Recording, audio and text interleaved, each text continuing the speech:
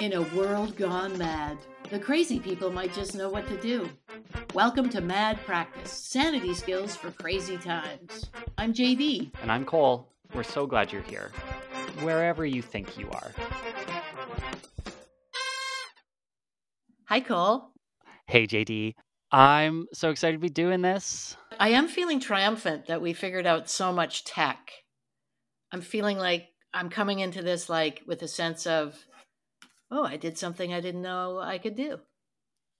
Yeah, I hear ya. So I think for each episode, just like our regular phone calls, we'll start with a little check-in. But really just kind of like, I don't know, what have you been thinking about these days? What's been on your mind? Well, I've been thinking a lot about causes and conditions are that's something the Buddhists talk about. I don't qualify as one of those, but I think a lot about how each of us is so unique, and we're trying to move through this world, trying to figure out what works for us. And I just feel at times like this swelling of compassion for all of us, and then at other times really infuriated that everybody doesn't do it the way I wish they would. Yeah. So I think I'm thinking a lot about that.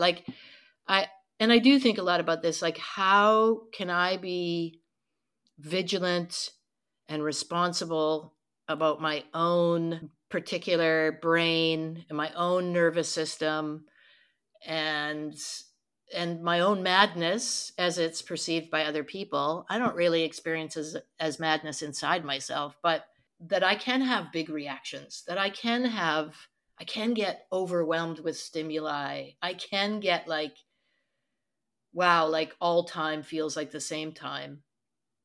And how can I just stay responsible to that and not slip into self-pity when it gets really hard? Yeah. I've been thinking about that. You?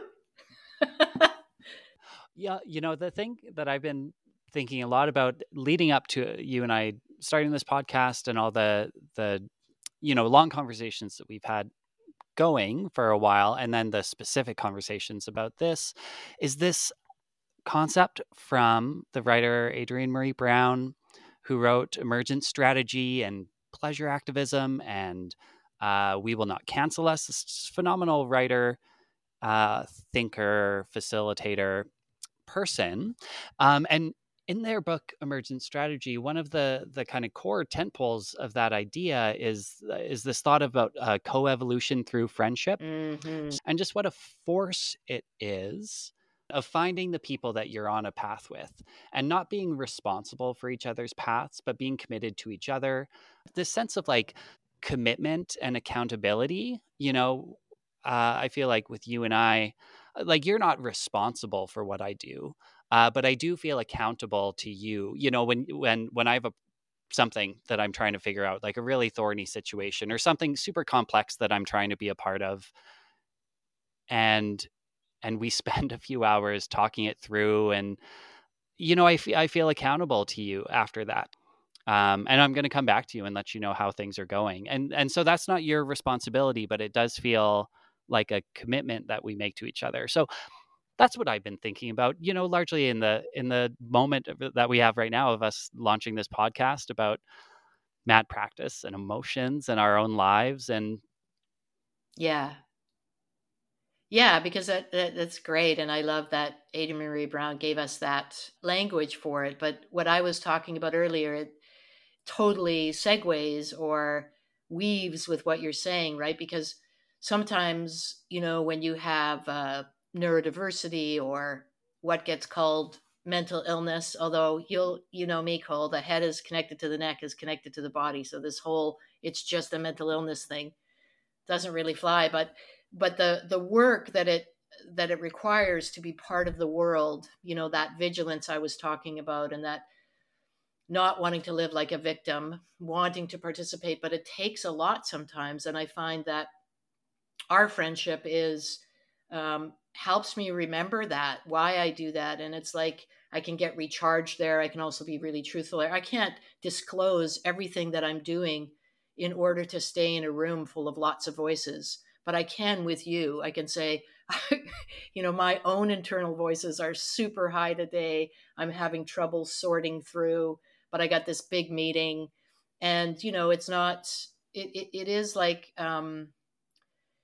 it isn't like giving advice. It's like sharing experience, and it's so much different. And I know that even peer relationships have been monetized by mental health, places, but they all go through this checklist of here's the things to ask and here's the reasons to meet and here's your honorarium. Whereas it is a coevolution because we trusted each other, we tell each other more and more. And I think it ripples out. It's like this care web, which is another idea that comes from queer feminist disability justice theory, right? Where we have to develop our own webs of care. That it's not just about self-regulation anymore; it's about co-regulation. And so, if you're lucky enough to find a friend along the road where you speak a very similar language, then that helps you, move out. It'd be a higher evolved person in the world out there that is not built for you or doesn't give you everything you need. Yeah. Yeah. Should we dive into our emotion of the day? Oh my gosh. Yes. I know it's anger. Uh-huh. The definition of anger in the dictionary, like something like Webster's, is like hilarious. It's like a strong feeling of annoyance, displeasure, or hostility as a noun. As a verb, I like those switch hitting words. The verb is someone with anger, provoke anger in. The example is she was angered by his terse answer. Okay. And then, so we're also working off of, there's a Medium article called Expand Your Emotional Vocabulary. And we'll link to it in the show notes. It's this phenomenal article that you found that has over 300 emotions That's listed, right. listed alphabetically with definitions. But even here, and I think a lot of those definitions are pretty beautiful and succinct and accurate. But even here, the definition is anger, a strong feeling that is oriented towards some real or supposed grievance, which again feels like, yes, that's what anger is, but that also feels like an incomplete definition. It feels like anger is just one of those few bedrock emotions that are hard to define because so many other emotions are defined in relation to anger, or as a subset of, but it's like one of the emotions and really hard to succinctly define. Yeah, and it's like love. It's like there should be what, at least 100 words for love. There should be at least 100 for anger. And it's like this very individual experience, but also like it's one of those ones they ask you to rate all the time, like on a scale of 1 to 10. Like, what is that? What is my 1 to 10? What is your? I think I start at 10. Remember in what was that? The mockumentary, the rock group. The Spinal Yeah, Tap, that turned it to 11. like JD's anger goes to I 11. think it goes higher than that. It starts at 11. But yeah, I do appreciate the second definition though, oriented towards some real or supposed grievance. Yeah. That's a good one because Yeah, that's a saucy clarification. right? Because a lot of things can happen in the mind, a lot of my work and my responsibility is in a mind that doesn't it's not guaranteed that my thinking is following a rational line. So that's one of the things I have to be super vigilant about is watching where I might be having a perception problem. and anger is one that I don't think it's just the mad who experience this, right? I think it's like you can end up telling yourself a story in your head about the smallest thing, and by the end of the daydream or the mock conversation you've had in your head, you really believe that person or that place or that is solely responsible for your unhappiness. And if you can bring them down in some way, Yeah, you will yeah. be happy again. Hey, I wonder, do we want to take a little sidestep and talk about madness and mad practice, mad culture? And this is only occurring to me now, how we chose anger as the first emotion to explore, but how mad and angry are synonyms in some uses. Yeah. Yeah. Do you want to give us just a little rundown from your understanding in place, what we mean by mad and madness? Yes. Yeah. So madness is sort of a reclaiming away from sort of pathology or psychiatry. Not to say that we aren't involved in those systems, but it's kind of it started mad pride, So, yeah, you've got these whatever, and some people call them this and some people call it that, but they are clustered around mental illness. And it's a way of saying that's not like something totally wrong with me that's going to prevent me from having a full life.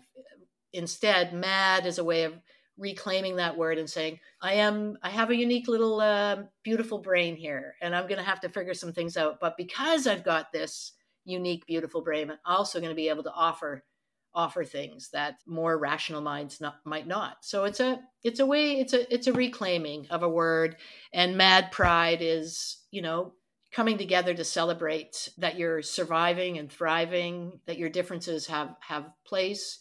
And I really like that it lines up with mad and anger, because a lot of us have survived ineffective treatments, ineffective diagnosis, ineffective stigma that has kept us away. So we've had to get mad again to say, I am worth it. I have a life worth living.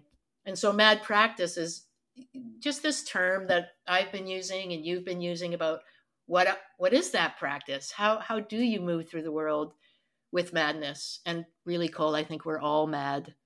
But, if you happen to not have been diagnosed yet, well, it's only a matter of time.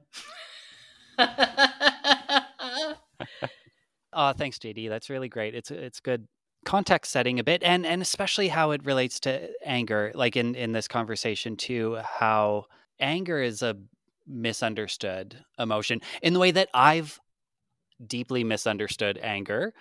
We had made a short list of emotions that we wanted to talk about, but we hadn't really figured out until a couple of days ago what order we'll tackle these in. And doing anger first is a trip for me because I think anger is the emotion that I have the hardest time engaging with and the most complicated kind of life relationship with. Mm-hmm. I think because all of my associations with anger are negative. Like I until relatively recently only associated anger with like violence and harm and destruction and aggression and trauma. Like those, like that's my that had previously been my understanding of anger, my association or experience of anger. And so I'm very good at suppressing and not showing anger, to the point where for years I told myself I just like that's just not a feeling I had. Like I just don't get angry. And which is not true. Like it's just not true. Like it can't possibly be true. It's an essential emotion. We all feel it. And I think often it's expressed in ways that do hurt people, and that's what I saw early on, and that's what I've run away from the whole time. And so anytime I've felt anger over the last 20 years or whatever, it's just pushed it. Like I just got so practiced at just like pushing it down, suppressing it, holding back, denying it, ignoring it, and just letting it just like stew somewhere like behind my sternum. Yeah. And so that's been my historical experience with anger, in part because that's helped a lot. Like I don't think it's healthy, but there have been real benefits. Like so much of what we're talking about, there's like everything, there's good and bad, there's pros and cons. Like is suppressing anger good? Like yes, no, Neither, both, sometimes, not always. Sometimes. Yeah, and my experience is the opposite of yours. That except that the beginnings were the same. That there was a lot of the beginnings are opposite. So there was suppressed. I grew up in suppressed anger and just the feeling and the smell of gasoline and don't anybody light a match. And I ended up expressing anger loudly, in rage, holding it together and then running out of, and then it would surprise me, like rage blackouts, very, um, in fact, that was probably the first thing that was an indicator of there's something wrong with your brain, according to some people. And I had to learn the opposite. Like, why was that happening? And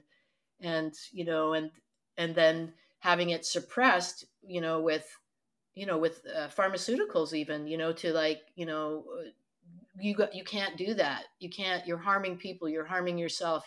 And it was such an odd experience in this particular form that I moved through the world in. To be so angry was even more weird. And so I really learned this is a bad thing. And so when certain drugs were introduced to my system and it went away, unfortunately, so did my vitality, so did my excitement about life. And so it was like, wow, is that really my only solution? And then over the years, I had to become friends with my anger. And much like you, even though we were at opposite ends of an imaginary spectrum, we both had to learn, like, in I think one of the things that makes me so sad about the world is like what we're allowed to do emotionally, or what's okay, is so narrow. And really, I think you know we need to express. We're expressive beings. I'm not saying that like that I get to shout because that's what I go to, or that you get to be quiet because that's what you go to. But I am saying that what if I did leak a little bit and yell into a space? That's not all of me. That's not the most important thing about me. If it was understood a little more and people said, hey, this is an indicator that you're a little upset, should we walk around the block? And for years I stayed out of spaces because I was so afraid that I was going to get angry. And now I'm so friendly with my anger, because it has been with me, because it was trying to tell me things too. And now I'd say our relationship is, we're really good friends, but we still get confused about the difference between danger and fear. And so anger sits in the middle of that for me. And sometimes anger gets really big because the rest of me is perceiving danger. But if I can talk to my anger and go, I think this is just a little fear. You're okay. You don't have to roar. You don't have to go into the less evolved parts of your nervous system. But yeah, I'm not afraid of it as much as I used to be, but that's taken a really long time. And it's so important. It's so telling us things that we need to know. A couple things you said resonate with me. One is like, yeah, when I was suppressing anger, it's pretty hard to selectively suppress an emotion. Like I really, by suppressing anger, by like getting practice at holding it in, not expressing, not finding an outlet or a way to share that. Sure, I could do that, but that also involved suppressing sadness and delight and desire and surprise, and it's I feel like emotional suppression is a pretty blunt instrument. It's just a big plunger, like, and it's hard to choose, be like, actually these 2.5 negative emotions that I think are negative, I'm gonna knock those down, but that's not gonna affect the rest of it. It's just not true. But in the same way, I was, I think, not very comfortable with anger in myself. I was super not comfortable with anger in anyone else, and would shut down, like just shut down. The other kind of dumb thing I used to say about myself that I thought at the time was like a humble brag, but I realized now was like not awesome. Is I would also say like, oh, I never, like, with whatever relationship I was in, I was like, oh no, we don't fight. Which in a literal way, like we never scream at each other, we never shout or raise our voices, because if a partner did raise their voice, I would just shut down and go totally unresponsive, Yeah. which is not the same as saying we never fight, because there's obviously other ways that people fight, and a good old practiced emotional suppressor will find super steely passive aggressive ways to fight all the time. But you guys get the But hall pass.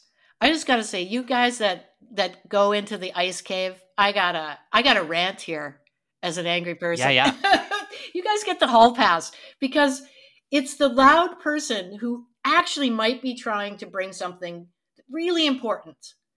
But if the other person shuts down and goes away, it's always that yeller who's like, that's the problem. That's the unacceptable thing. And so the ice thing, I'm always like, that is just as bad. Not that we're out to say who's worse or who's better, but you know what I mean? It's just as destructive. It's just as hard to communicate with, but it doesn't get pathologized. It's like, you know, yeah. you can shut down and really, really hurt yourself and hurt others. I would argue to the same degree as getting when you yell at somebody, you because you also hurt yourself. I hate that feeling if I've lost it, especially on somebody I love. You know what I mean? So that's a really Oh yeah, yeah. Plus you get the added bonus of feeling morally superior yes, to the other person. that's what I So mean by the hall pass. that's nice. Be like, well, You just get to go away going, you see, I didn't say anything, and therefore good, wholesome, peaceful. And the yeller is like, wow, they got to screw loose. They definitely yeah. got to screw loose. And not even and not and like beyond just, intimate relationships or like close personal relationships, in scenarios, like in groups, in work, in especially, so my position often is in these community conversations or community organizing activist work. I'm a super privileged person. I'm a white straight guy who's in circles that are trying to combat patriarchy or sexism or ableism or racism or those kinds of things. And so I have all of that privilege already, and then I'm also seen as calm, not as having the emotion of being calm, but like I have calm behavior, because I'm just not showing any emotion.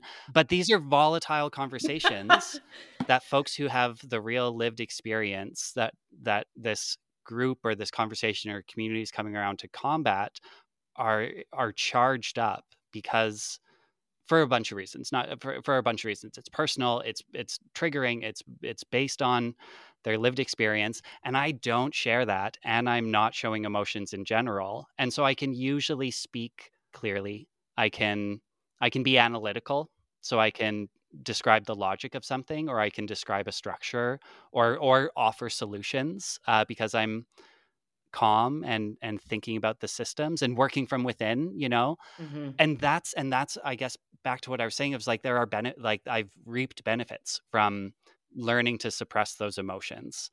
But what I've lost, Yeah, I yeah, mean, yeah, I just want to comment on that because it's such a time where I think we have to allow anger. And one of the places you do see white privilege or ableist privilege show up, it's like in that comment, like why are they whoever the they are? Sometimes I'm in the they, and sometimes I'm not. Why are they so angry? And there's this immediate, you can't get mad. Well, of course, we don't want to do harm to each other. But if you have just been invited into a system or a place or I don't know, what else, a party, and you've never been invited to that before, and you have, you're just getting to speak, you may not have all the nice, calm nuances of feeling like you belong or checking in with your nervous system, or you're going to speak from the anger. And we need to make room for that. So when we jump too quick to like, hey, I do. I think it's Brene Brown who calls it rumble. I like grapple, but there's something about, and that being in that space as an ally, like you can be, and sometimes I am in different kinds of spaces. I think of it like the spotter on the trampoline, right? Or the one standing off to the side. And it's like, yeah, if someone tumbles into those hands, you have to, try and keep people safe. But that's a real place where I think the pathology of anger as a dangerous, bad, unhandleable thing shows up, like right now, because it to expect it to already be, like I'm thinking of like dross, to already be alchemied into wisdom is we can't. What a terrible expectation. And so if someone loses it in a meeting, everybody panics. And it's like, well, let's just talk to that person who lost it, whatever that means. And let's check in with them and check in and make sure that, the person who got yelled at doesn't maybe feel isn't taking it personally. And if they are, what can we do? And that the person who yelled for a reason. Yeah. Yeah, and like having, if I could befriend anger better, I feel like I would be more able to understand the impacts of anger, and when and the yeah the different sources, the different ways of expressing in the way that, like, so if all anger is bad, then that's actually pretty easy to do, because then you just shut it down, and like someone yells once, someone flies off the handle. That's great. They're out. Like it's not safe. They're not a safe person to have, and you can just cut them out. But having a more nuanced comfort with engaging with anger can give you, or I can see it giving me a better chance to actually understand when the anger is okay and when it's not, because there are still times where anger is going to, like, is used or fuels abuse or harm. Yeah, of course. You know what I think it is, Cole? It's the us and them thing, right? So you had to learn the consequences of suppressing your anger. I had to learn the consequences of not being able to control it. And the nuances in there are that we all have to make room for anger, that it, is not in a harming way, but to understand that it's before the thoughts, it's biological, and we all share that. When you talk about coevolution, we all share a nervous system that was built, three big pieces sort of built on top of each other. We still have the first nervous system man ever had, and then the second one, and then the third one. And some of us just move quicker through those. And I've had to learn self-regulation, but I tell you, I do a lot better when I'm in a situation where I feel like if I did leak, I would have support. I have, many friendships where I say, hey, if I'm getting too loud, or you notice I'm this or I'm that, I'm off today, I'm not on top of my, could you tell me, could you just come over and touch my elbow? I have a joke one, pass me a Popeye candy cigarette, um, offer for a coffee break. Like there's all kinds of strategies I have with really close friends, but I don't want to reveal that to everybody. And lots of times I'm in a situation where I'm just new there and the people are new there. But I think that if you've had to examine your own anger, either from suppression or leaks, what I call them leaks, you start to have more compassion that everybody has it. And I think a lot of people, Cole, who never yell, for example, don't think that's in them. Like you're awakening to, oh, just because I didn't yell didn't mean I wasn't angry, didn't mean I was, not doing things to manipulate things the way I wanted. And so, really, the thing is, can we be honest about how we're feeling? And in so many of these spaces, we have all these rules. Let's keep it safe. But no one's talking about their emotions. So we're talking about these really convoluted, difficult things. And no one is taking a breath and going, wow, I'm feeling so confused and scared and silly right now. We don't do it. We might have a check in and then we get into it. I don't even think many times we even take a break. Or you imagine someone going, I'm going to just uh, pause here because I feel like I might yell, and I'm going to just take 10 deep breaths. You can join me or not. Smoke out the window, do whatever you got to. But I feel like, and not what you sometimes hear, oh, the room is getting heated.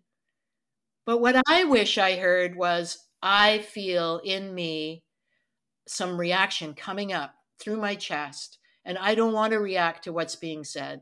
But this means I've gone into my more primitive nervous system. And so one of the things I do there is fight you. So I'm gonna go and get a sandwich, and well, I'll come back in 15 minutes and see. Like if that came from the person supposedly in charge, you know what I mean? Yeah. Yeah, yeah. Or and then I feel like there's, often, sometimes where I can see anger working when I'm not afraid of it, or I don't shut down in the face of it, is in, in conversation with someone who's angry about something else, some injustice, some shitty situation, some problem, and I can see their anger being channeled, and not in a way that like diffuse it, not like self-diffusing, not like trying to divert it at all, but just like focusing it and channeling it, and to make something happen, something that isn't harmful, that's galvanizing and bringing people together. Like there's a lot of that I see a lot of that really productive anger. I guess that's not a term that I love, but that's what I'll use for now. Like in activist circles or in community organizing, that I really admire and really see it as a real force. And sometimes in some spaces with some groups, yes, like you also have to be like, now's not the time for my righteous anger to move this group forward. But that's the co-regulation thing that I'm talking about, right? Like, to me, it's like, absolutely, I don't want my anger to harm others, and I really have had to work hard to accept that fact, that if I leak, despite my best intentions, and I harm another, I'm completely responsible for that, regardless of neurodiversity, regardless of traumatic past, whatever. I'm still responsible for that harm. Reasons, not excuses. So then I've got to kind of commit myself to doing that accountability work that we talk about, right? So it's like, okay, I got to reflect, I gotta make an amends. And this is Mia Mingus's accountability framework. I gotta reflect, I gotta make my amends, I gotta do the repair work, which isn't a one-shot deal, and then I gotta change my behavior. So in that instance, it's like, around mental health and mental illness, that anger of how inadequate the systems are. They do some things well. They don't answer. They answer mostly to crisis. So you got to be in crisis to even access. And there's so many other things that would help and are needed, that I can't change the whole system, but I could write that show Certified, which is about turning the audience into a mental health review board and using humor and getting them to decide whether or not I'm crazy in that moment. I can get different ideas about mental illness out that way. That's entirely fueled by anger. But I couldn't have done that if I didn't have good friendships like this, I have someone I can call, many friends I can call and say, I can't navigate the world right now. Like, it's unfair. And I'm struggling. And then have that, what gets called peer support, but really love, care web, understanding. But if we don't understand that, you said it earlier, Cole, that anger is not good or bad. It just is. And if we don't know how to be with it, then we are going to harm others or ourselves, or pretend we don't have it. Or if someone loses it once, they're gone, canceled, forget it.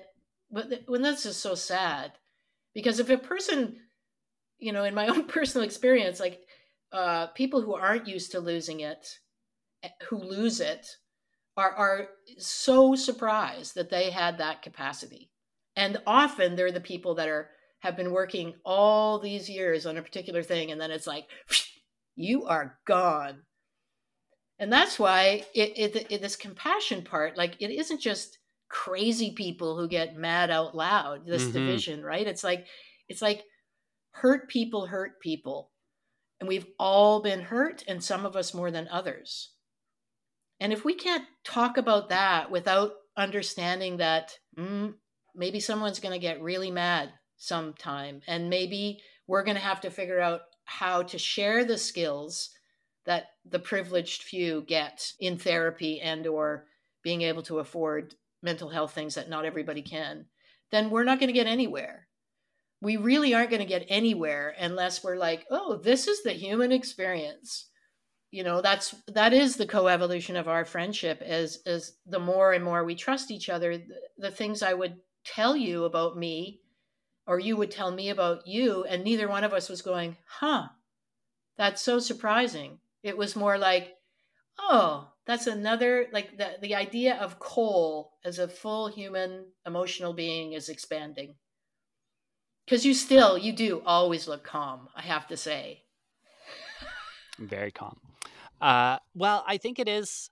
So that's a way to think of how we are with other people. Like, we're people through other people, through our relationships. And then in a totally self-centered way, there's just richness to life, the rich range of emotions.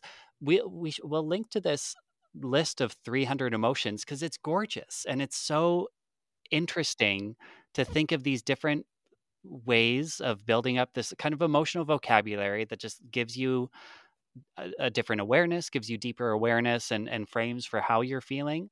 And so, yeah, shutting off this sense of anger was involved with shutting off a lot of things. I used to, like, for a long time, like, good news would give me a stomach ache because it was a strong emotion, like I would get this, like, message that was like, I had a play published, and it was the first, it was a dream come true. I was going to have a book. It was going to be published. I could go to the library and see it. It was Yay. so great. And I was like nauseous. Yeah. It just gave me such a stomach ache because it was such a strong emotion that my body was just like, "Oh, we're getting a little hot here. Let's shut it down. Let's bottle up." You know what I love? Did you say stomach ache? Yeah. Like, it's just so, it just made me see you as really little. Like, like, and I get stomach aches too, emotional stomach aches, but I just, it's like something from our childhoods, like you just get like Santa Claus, forget it. Who started that, by the way? Like, let's just lie. Let's just set you up, kids, for this big slice of reality that turns out to be a lie. See what your brain does with that. Like, we're going to give you one schism to start with, and then you'll collect others as you go. But we're going to get you started on the Santa Claus thing. But the stomach aches I would get on Christmas Eve, oh my God. The anticipatory, that is the best morning. Now I don't even celebrate that day, but as a kid, Yeah. oh my, and so when you said that, just like good news stomach ache, that should be in the 300. We'll have to keep track of our own emotions. I think that somehow should be in that list, Cole. Good news stomach ache Yeah. on the list of emotions. Do you feel anger? You talked about behind your sternum. Do you feel it in a certain way in your body? Yes, I very specifically. I feel what I can now call anger. For years, I called frustration. That was the strongest. That was the closest I would get to describing anger in myself. Being like, just really frustrated with this person or this situation. Good news comes in my stomach. Anger is right in my sternum. Like, what's anxiety? But anxiety is such a bad term for me because it's such a catch-all of things. But fear and anger mixed together go straight across my chest and tighten up. And yeah, and sadness is in my head. Like, sadness, like, not intellectually, like physically in my head, like on my brow, on my eyes. Uh-huh. Like a weight or a sensation of weight? Interesting. Yeah. Sad brow. Yeah. Wow. Yeah, anger for me is, well, I mean, that's one of the things I had to learn, right? Was how does it come in my body first so that I could kind of learn, and I'm still learning this, like how to know what's happening. It's not the thoughts first, actually, it's my body, but because I'm a trauma survivor, I I was disconnected to my body for years. I didn't even know that I wasn't in it. So now it's like the learning is, where do you feel anger? Where do you, I'm like, are you what? Yeah, go back to your body. Your body is your home. It's like, no, no, no. That is not my home. That's not even my neighborhood. Like, I'm not, what are you? And so different kinds of anger, I would have many different words for anger, feel differently. So I have that sternum, but when I'm flooded, so sometimes it can happen really fast. Do you drink coffee? Yes. Okay. So do you know when you've had too much coffee? You knew it was going to happen, but you've passed the peak where it's happening in your brain and you just keep going. So a flood of anger will be like, I have suddenly had 12 cups of coffee and I am literally shaking. I'm like covered in bees. Yeah. I am just, it's so obvious. And even then, I have been known not to recognize that feeling. It's not subtle, it's not subtle with me, but I am learning that connection, right? And that's again when I say the head is connected to the neck, is connected to the body. This is new learning. This was not presented to me as an option of dealing with my anger in decades past. It was not like, well, have you heard of the nervous system? Did you know you move up and down it all the time during your day? What? Do you know you still have the one the fish had, the one the turtle has when the turtle goes in? Do you know you still have that one? It's like, what? Fight or flight, freeze, contentments, that's all biology that we all have, and we're completely separated from it. We're if it's a mental thing, we're up in our heads. Yeah. Like crazy, man. That's what's crazy. I think I just went to the 60s there, but I'm pretty happy about it. Crazy, man. You know? Okay, now let's turn to some field notes where we share a little anecdote, a little story, a little moment or reflection from our days. JD, why don't you share a field note today? Well, during these times of being extra pent up, so lots of times when you're a mad person, you do have to isolate for the good of all. So isolating from the world at large is not something I'm a stranger to, but different ways I deal with it have been rendered null and void. But this weekend, I really like. I've always liked the feeling of escape. So I had a really kind of intense and wonderful, but definitely very heavy work week in terms of community activism. And so I convinced my grown up daughter to take a fake road trip with me because normally we would take lots of road trips in a year, but right now we're not supposed to leave our health district. And so it was a fake road trip. It was condensed. It was slightly illegal. And we just took the back roads from Vancouver to Hope. So it sounds like a Hallmark movie, Back Roads to Hope. But what it involved really was us getting coffee and breakfast sandwiches, and then a playlist that we could sing along to, like Heart and what else was that? Stevie Winwood, some Goldie oldies that she kind of grew up with on my, we didn't call it playlist then, but my CD collection. And we just drove through all these little towns that we weren't going to stop at because we didn't want to cause terror. But it felt like we traveled very far. It was, in fact, only 120 kilometers. But because it's spring on the West Coast, there was rain, hail, slush, blue skies, rain again. So it was just this way of, with apologies to Mother Earth and all the climate change that we're very really in, it was just like driving is a type of meditation for me, and singing out loud and being with love, like someone who loves you so much, you can just, like, this is how much my daughter loves me. She gave me a mustache that she made out of real human hair for Mother's Day. Like that, that's just the story. But, and then we ate A&W on the way back. And it was just like one of those things, like it really was that stressful. And so I highly recommend the mini road trip, pretending that you're gone longer. Yeah, that was my field. My self anthropology notes this week was like, sometimes you just got to remember you can get out. Yeah, yeah. And that's not always bad. You can get out. And it's not always going to be like this, which is a very important field note that I keep for myself and write often. It's not always going to be like this. Yeah. Yeah, I'm gonna take that. That's really great. One of the things I've really been mourning or missing is in our COVID times where so I live in Calgary.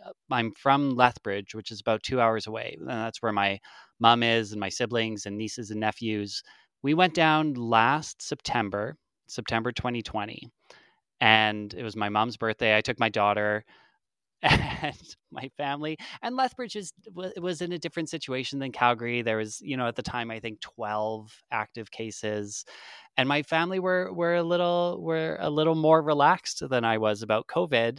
And we were going to eat outside, but then it was a little windy, and so we were eating inside. And I remember the time being like, "Oh, this is the last time we're coming down for a long time," and we haven't been back since. But that ride from Calgary to Lethbridge, where so we're in southern Alberta, we leave the city, especially the south third of Lethbridge, I find it's just sprawl and it's ugly, and you're on like a 10 lanes of McLeod Trail, and you're just driving past malls in construction, and it's just there's very little beauty that you're driving past. And then you leave and you're in the prairies, and it's just all farmers fields, and the mountain range like the Rockies are on your right and canola fields are on your left, and it's open skies, and it's usually not very cloudy inside, and it's such a mood, and it's so good. And I haven't had it in months and months and months and months,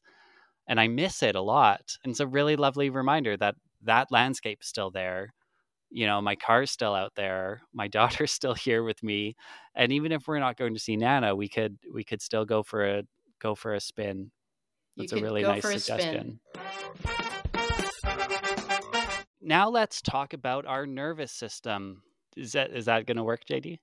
Oh yeah, I was just laughing because I've been talking about it. Yeah, Like let's like talk. this is, you can tell this is a fairly fresh learning for me. This was a round of learning that I was privileged to have in a group that was, they just know more about trauma now than when I first started getting diagnosed and treated, and then was looking for alternative ways to stay with myself and to stay here, But now, like this whole polyvagal theory, so this nerve that runs all the way, big nerve system that runs all the way through your body, right? And I think I've talked about it a little bit, but the nervous system is kind of like, in evolution, we still have the three parts we've always had. Like our most evolved part is, what they call the ventral vagal, and that's when we're feeling pretty okay. A part of, we're moving through the world, we're able to deal with what comes at us, it's okay. It's life on life's terms kind of thing. And then if we get something surprises us or we get disturbed in any way, often we'll sink into the middle one called the sympathetic nervous system. And that's where we fight or flight. And so for some people, that's where you find yourself arguing, even though you're trying to stay connected to a person, because I don't really know what's happening. So then I'm like trying to stay connected, but yet I'm upset. I don't know what's happening. So I'm trying to keep myself safe. And if that doesn't work, then I go into the one that the turtle has, which is the dorsal, which is either disassociation or like freeze, right? And so this idea that mental illness is just in our heads, literally and humorously, is just so wrong. Because I've said it for years, but this is true. Like if I can accept that that's what that's what happens for me. That's what happens for everybody. And that it might happen in a bigger, faster way for me. And that the goal is never going to be for me to have the well regulated nervous system of a person who never went through any trauma, has a very rational relationship to their emotional life. That's never going to happen to me. No medication, no nothing. But if I can accept that I fire fast and that I go through these three places quite quickly, then I can actually stay and understand what's happening, you know? So I'm just a big believer in getting the word out there that what are we talking about when we're talking about mental illness, you know? What, yes, a brain that works differently, but also a nervous system that fires differently. You know, we don't learn about the biology. They don't sit you down and go, oh, you're depressed. Mm-hmm. So how do you experience, where is sadness in your body? Where it's not that it's not real. Depression is, as we both know, very real and painful. But to not have any connection in our, like to not use all that the body and the mind can give us, right? So yeah, that's my PSA is like so that we all are motivated to keep learning how all these miraculous systems work in us, so that when they're not working, we're not saying there's something wrong with me. It's just they're working, they're telling us something, and almost always it's like, you got to slow down, you got to take care, you got to, this is what's happening for you. So Yeah. Yeah, my experience of like prolonged depressive episodes is primarily physical. Like it's we my wife and I used to have a code that I would use called werewolf, where I would like, yeah, and this, there's one long stretch or so of 6 months or so that I'm thinking about in particular, where I would just tell her I'm werewolfing, which was our code to be like, I'm physically shut down and I'm going to go lie in the basement for a number yeah, of hours. And I just can't parent right now. I can't be super, like, I just can't stand up. I'm just going to go lie down in the dark while I'm aware. And like, and the idea of werewolfing came from trying to put words to this like physical possession that I felt. mm-hmm, Like it felt mm-hmm, like I was physically possessed by this thing that was changing my body. And rather than, howling and running through the forest, I would just go comatose for a bit and just lie down and do yeah. and feel like I couldn't possibly get up. It wasn't an emotional experience for me as much as it was just a physical collapse or a physical kind of possession of this mode. Well, yeah, and in the same way that I get flooded, you know, often quickly, you know, if I can recognize that's what's happening, not judge it, understand that that means I'm overstimulated. So I'm a very sensitive person. That's not a bad thing. But sometimes I can, you know, it's hard to explain to fully rational people that the shape of the mud puddle and the song I was listening to and the last conversation, and then I came around the corner and saw a particular shade of yellow and I was flooded. I can't rationalize how I got there in that moment. I just have to know I'm there, and I have to have the humility, which is the hard part, to go, I'm flooded. I got to go be by myself. I got to go werewolf. Or for me, it's like, I think it's Frankenstein. I think I'll say Frankenstein because it's electrical charges and it's like clearly the the parts aren't working. The voltage was wrong. Just go be by yourself. And the problem is that if I don't let myself do that, I can wreak havoc. So, but it takes a kind of humility to go, I've got to leave this situation. I'm flooded. People close to me, I'm still struggling to be able to use those words. I'm flooded. I'll see you in a bit. Go and take care of myself, which sometimes is in the bathtub without any water. It's just the only place I can feel sort of like contained. Yeah, yeah. And then if I feel the electricity come down a bit, then I'll put water in. But it actually feels like I'm so, vibrating that if I put the water in, it might be like if you drop a toaster in the water, which it would kill me. So, but it is this like what you said that really struck me, Cole, too, is it's not about getting better, it's about getting better with, right? It's like it's about getting better with staying with whatever state is there. And that co-regulation that we can happen with a lovely family, or a chosen family, or a friend circle, where that's just known and accepted. It's like, right, Cole's werewolfing, JD's Frankensteining, everything will be all right. Yeah. Everything will be all right. We're going to just, and to offer that kind of self-care and exit for everyone, not just extreme states. I think we had to discover those things because they're more extreme, but I think everybody has that need. Everybody has, and doesn't let themselves, because if we don't finish that piece of work, if we don't, it's so hard to really just be like, wow, I'm overwhelmed, and I really need right now. There's a saying that I picked up somewhere, halt, hungry, angry, lonely, tired. Yeah. And sometimes it's that basic. I haven't eaten, I'm angry, I'm lonely, or I'm tired. Can I take care of those things? That's making my perception off. So yeah, really super interesting, the body representation, Cole. Thank you for listening. If our brains are making sense to your brains, there are a couple of ways you can help us out. Connect us with more people. If there are folks in your life who you think would enjoy spending some time with us, please pass this along to them. And I know you hear it on every podcast, but liking, subscribing, reviewing on whatever platform you're listening to makes a huge difference, especially in these early days. And if you'd like, you can support us with a little bit of money on Patreon. Just visit patreon.com/madpractice. Big thank yous to Camille Craig for producing, and composer Dana Ayotte for our fabulous theme song. If you'd like to learn more about us or our work, head to madpractice.org and chat with us on Twitter and Instagram.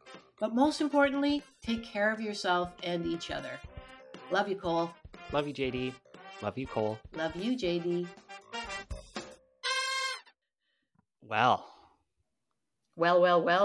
I think we just recorded our first podcast, JD. Woo! I think we did, my friend. Double dare. Double dog dare ya.